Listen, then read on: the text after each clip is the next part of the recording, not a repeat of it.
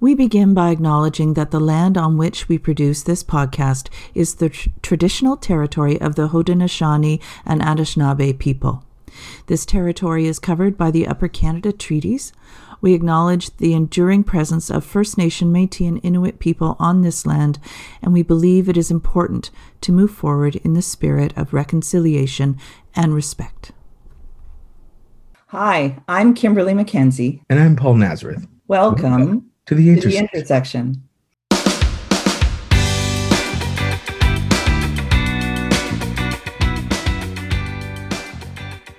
In today's episode, Paul and I chat about the 4 steps to influencing change within your organization. It's not always easy, but building alliances internally can make all the difference in your ability to be successful in your current role. What do you want to talk about today? Well, influencing change is a really big thing that a lot of our peers are struggling with. I'm struggling with it too, and something that you have worked on quite a bit. So I'm looking forward to learning a bit more today, but also sharing some of the struggles that I hope we can have our listeners resonate with and maybe share with us too. Mm-hmm. Yeah. And so we, as always, we hope this conversation continues over and spills into other platforms and that people are able to share their thoughts and opinions. What is your struggle with change right now? Tell me a little bit about that. Well, it's no secret how passionate I am about gift planning, about this strategy of giving, about the tension between the planning elements, the product elements, the money conversations, and the beautiful concept of human legacy. That's the gravity I'm striving towards. And for years, I'm 20 years in this game, everybody's getting tripped up by the tactics and the physicality and the back and forth referrals and the math. Good Lord, the math, how much it paralyzes people. And we're just trying to do something beautiful. And it's a struggle because there's so much in the way of it.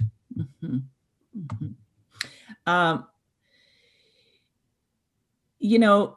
I've done a little bit of work on this, and as I've mentioned in other episodes, one of the most satisfying work for me is helping organizations improve their results by changing their culture. And when folks come to me with one problem, usually the answer to that problem is to deal with another problem first, right? And I figured this out when I was a director of fundraising in an organization, and they brought me in to fire people up, not fire people literally, although I did do some of that, but to change, just to make things a little bit more hot and invigorated. And so I approached those first 6 months in that organization like a bull in a china shop. They hired me. I was supposed to be the solution to all of their problems.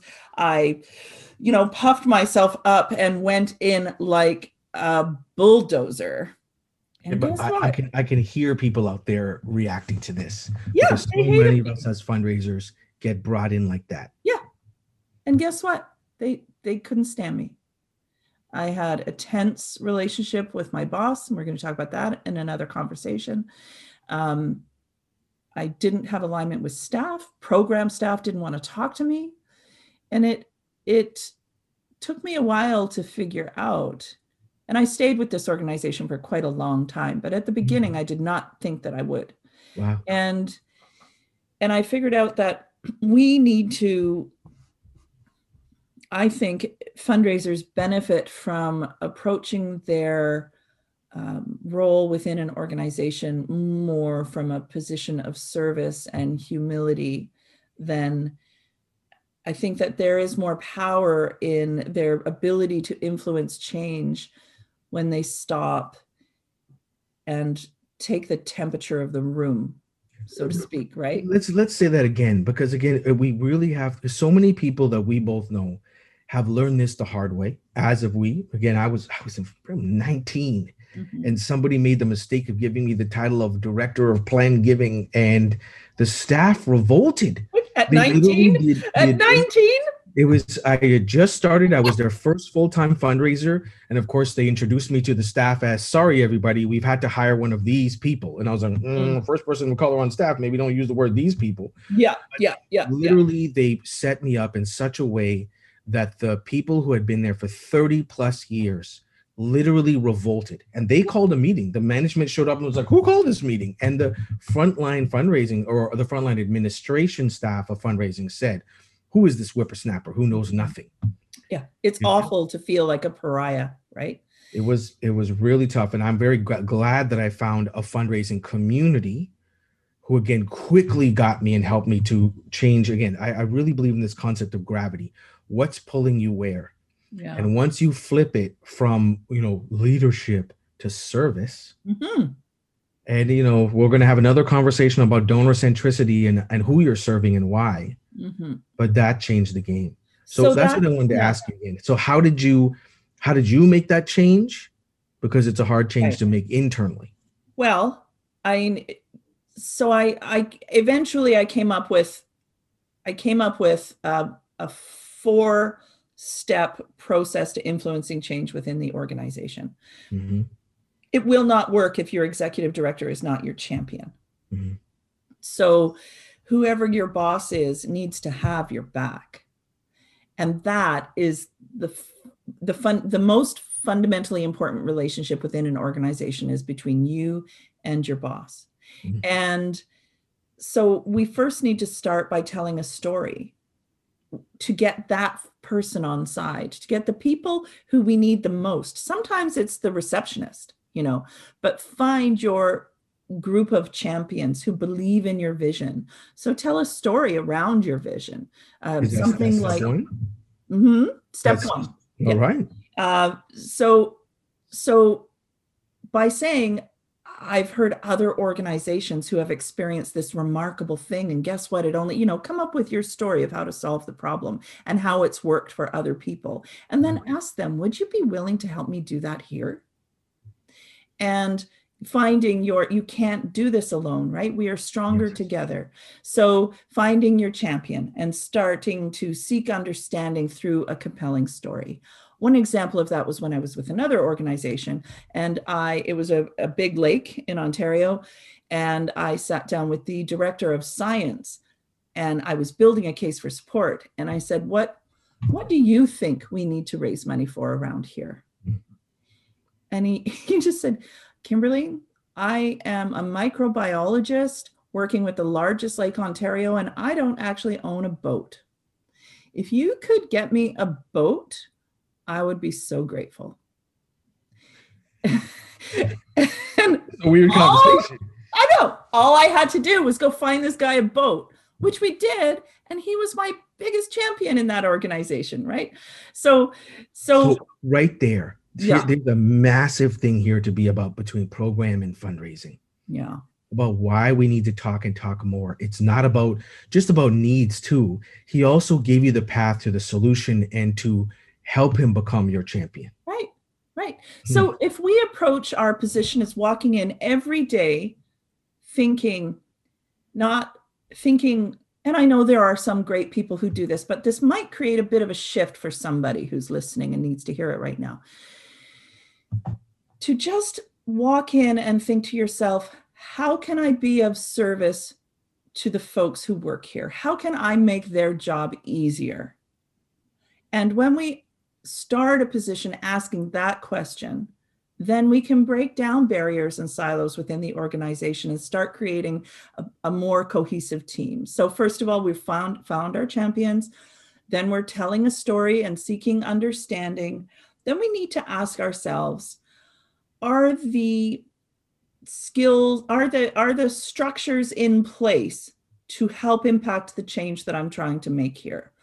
For example, another example would be in one organization, it happens all the time, but someone will call and say, I'd like to make a donation. And they'll say, oh, I'm not the fundraising department, so let me transfer you to the receptionist, who then transfers them to somebody else because they think they need to only talk to the director of development about fundraising. I call it fundraising plinko.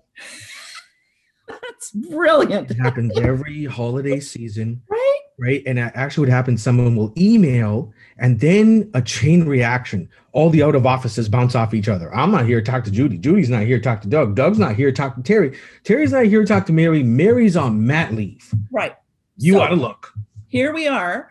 How do we create what do we need to teach people, and what structures need to be in place for them to understand that this is a problem that we are all empowered to solve, and all you need is a simple little pledge form in your desk. So in a staff meeting, say, hey, not great customer service for folks to have to be bounced around. And if the 2, 3, 4 fundraisers who aren't in the office that day, and you happen to get a phone call from someone who wants to make a donation, this is what you do. And do those solutions always come from the fundraiser? I believe that we are the agents of change. I've seen a lot of great people who involve and engage their team, saying, this is what we're trying to do. Here are some of the problems we have. And then administrative teams, and actually one of those super powered peers I think we don't engage enough are folks in finance. Yeah, absolutely. I mean, that director of finance is also the person to get on your team. So you just say hi to your kid. Is that your kid? Correct. Who's making trouble. They're always rolling around the floor trying to kill each other. So that's dad's Paul's a dad first. People may not realize that, and that's what happens, right? Yes. So yes, that won't work if you don't have internal support. If you don't have a director of finance or executive director or a receptionist. Yeah. Figure out what that power dynamic is and get your allies. Front desk. Yeah, front desk. You got to keep those people happy. And again, it's approaching the problem with a sense of curiosity, right? Mm-hmm. Tell me why it looks like you really don't enjoy your job. And guess what her answer was? I hate having to buy the milk for the office. I don't drink the milk. I have to haul it all the way in on my commute. It's too expensive to buy downtown.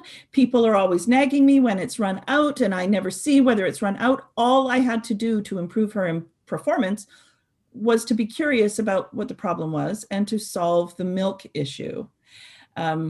So that's, again, the seeking understanding part. So we have build alliances through storytelling, seek understanding with folks to find out what is their perspective, and provide the systems and the tools and the training that are needed. Is that number 3? Those are 3. So yeah. It says the structure and clear processes. Oh. And the 4th one is reinforcement. So if we're working with a board of directors and we want to get folks fundraising, it is far more effective to thank the person who helped you in the meeting than to point fingers at the people who didn't. Yeah. Right? I'm a student of a methodology called solution focus. It talks about how organizations need to get out of focusing on just the problem, and individuals need to stop obsessing about who's to blame. Yeah, we call it finding the yes. Where's the yes? And there can be a paradox, right? It's okay. It's okay. Here's a classic. The tension between the fundraising department and the communications department, which is a massive issue that needs to be wrestled down all over the place. So it's okay for communications to have their brand guidelines and to say, as an organization, this is our identity and our collateral, and we need to stay on brand. We know that's true. And we also know that fundraisers are an important part of fundraising is to be able to surprise and delight your donors with something different every once in a while. That is also true. It's okay for there to be a paradox and to say, you know what, we're both right. And healthy tension. Yeah. Here's maybe a solution for now. Let's try it. But I'm an absolute believer in the fact that tension and friction is essential for progress. How we work with that tension is what sets apart the truly exceptional fundraisers who are leaders in their Say the organization. four again for me, because you know what, that I think that is what is truly out. When you say healthy tension, I think these four really build to say, how do we make that productive? How do we make that actually a reality for anybody who's got a job to do? It's a simple path. I'll put the PDF Yeah. in the show notes. Cool. First of all, build your alliances, Yeah.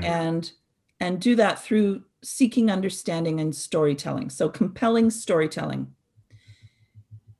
2, are the skills required for this change, do they exist, or do we need to do some training? 3, do we have the systems and the structures in place to impact this change? And 4, reinforce positive actions within your organization. There we go. It sounds so simple, but when we are caught up, when we are in a 12-month budget cycle, when we are grossly misunderstood as a profession, it is so hard to implement. And I think there's this fallacy out there that people think that harmony is a requirement. Right. Yeah. Look, we're trying to make change over here. We're trying to do some dramatic things. Some of us as charities, we're saving lives. We're, and it's there's going to be, and I believe in that healthy tension. Yeah. Although again, I think there's got to be a respect. I just think a lot of us, we don't see from the other person's perspective, right? Again, communications and marketing is trying to tell a much bigger story than just fundraising. We get it. Mm-hmm. Finance is dealing with so much ludicrous compliance and audit and the realities of budgets. We get it. Mm-hmm. And leadership is dealing with more than just some of the fundraising pieces, but they are also often fighting. I think a lot of fundraisers don't realize how much EDs and leaders are trying to protect them from the board, mm-hmm. from external wackos who are saying, this is the trend and you got to do that. I think if we spend time with each other, that's what you were talking about, the storytelling, the strategy piece.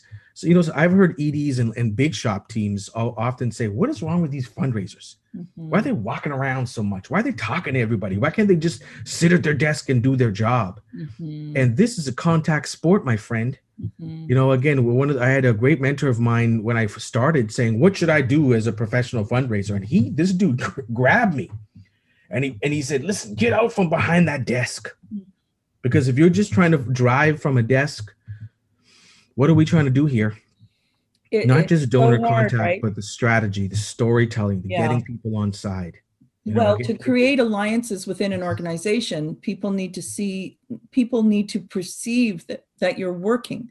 And mm-hmm. because fundraising is so misunderstood, if you're never in the office, they're not going to see that you're working. Or if they always see you doing what they consider to be the glamorous stuff. Oh, yeah. I was mid-career. I had a whole bunch of front desk team. Oh, must be nice to go to all these dinners and things. And I was like, listen, if I eat more smoked salmon, I'm going to get gout.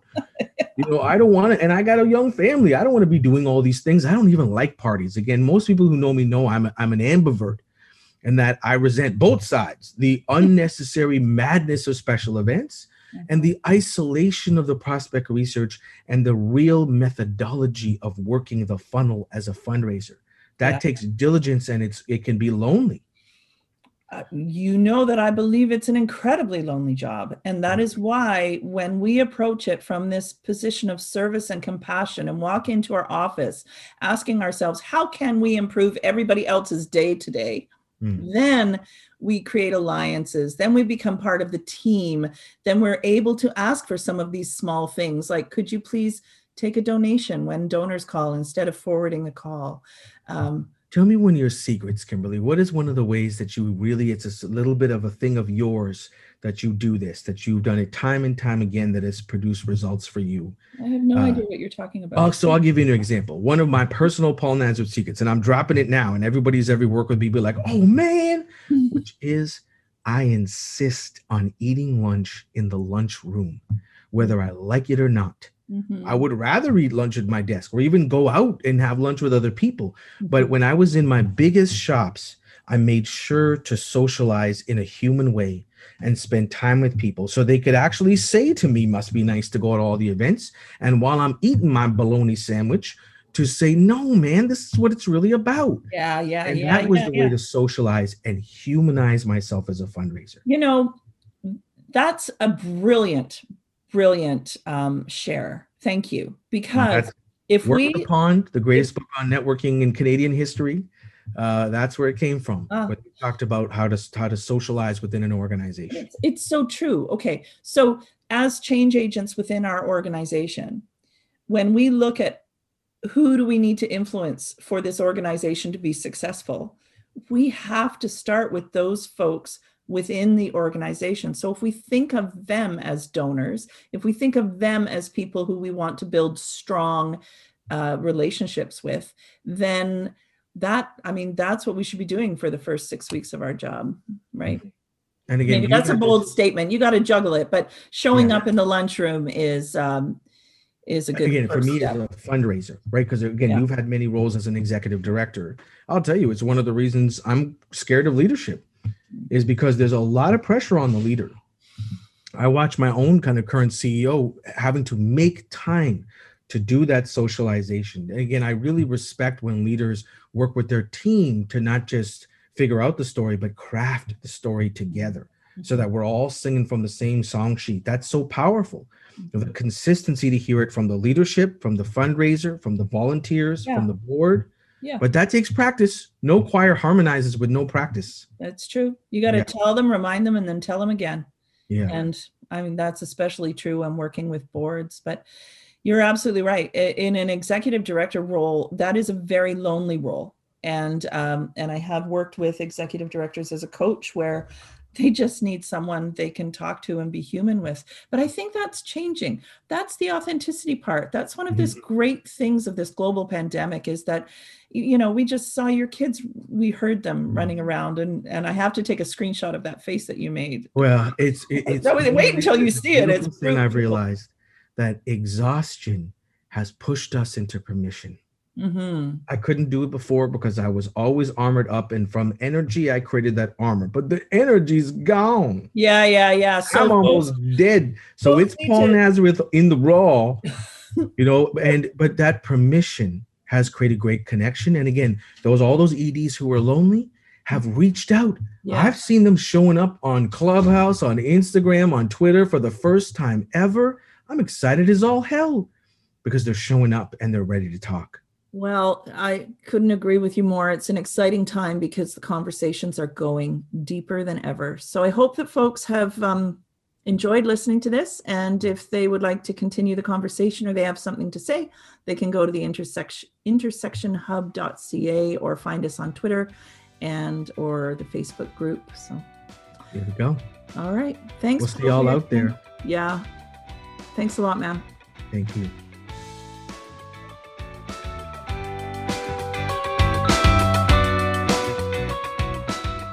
Okay, so shameless plug.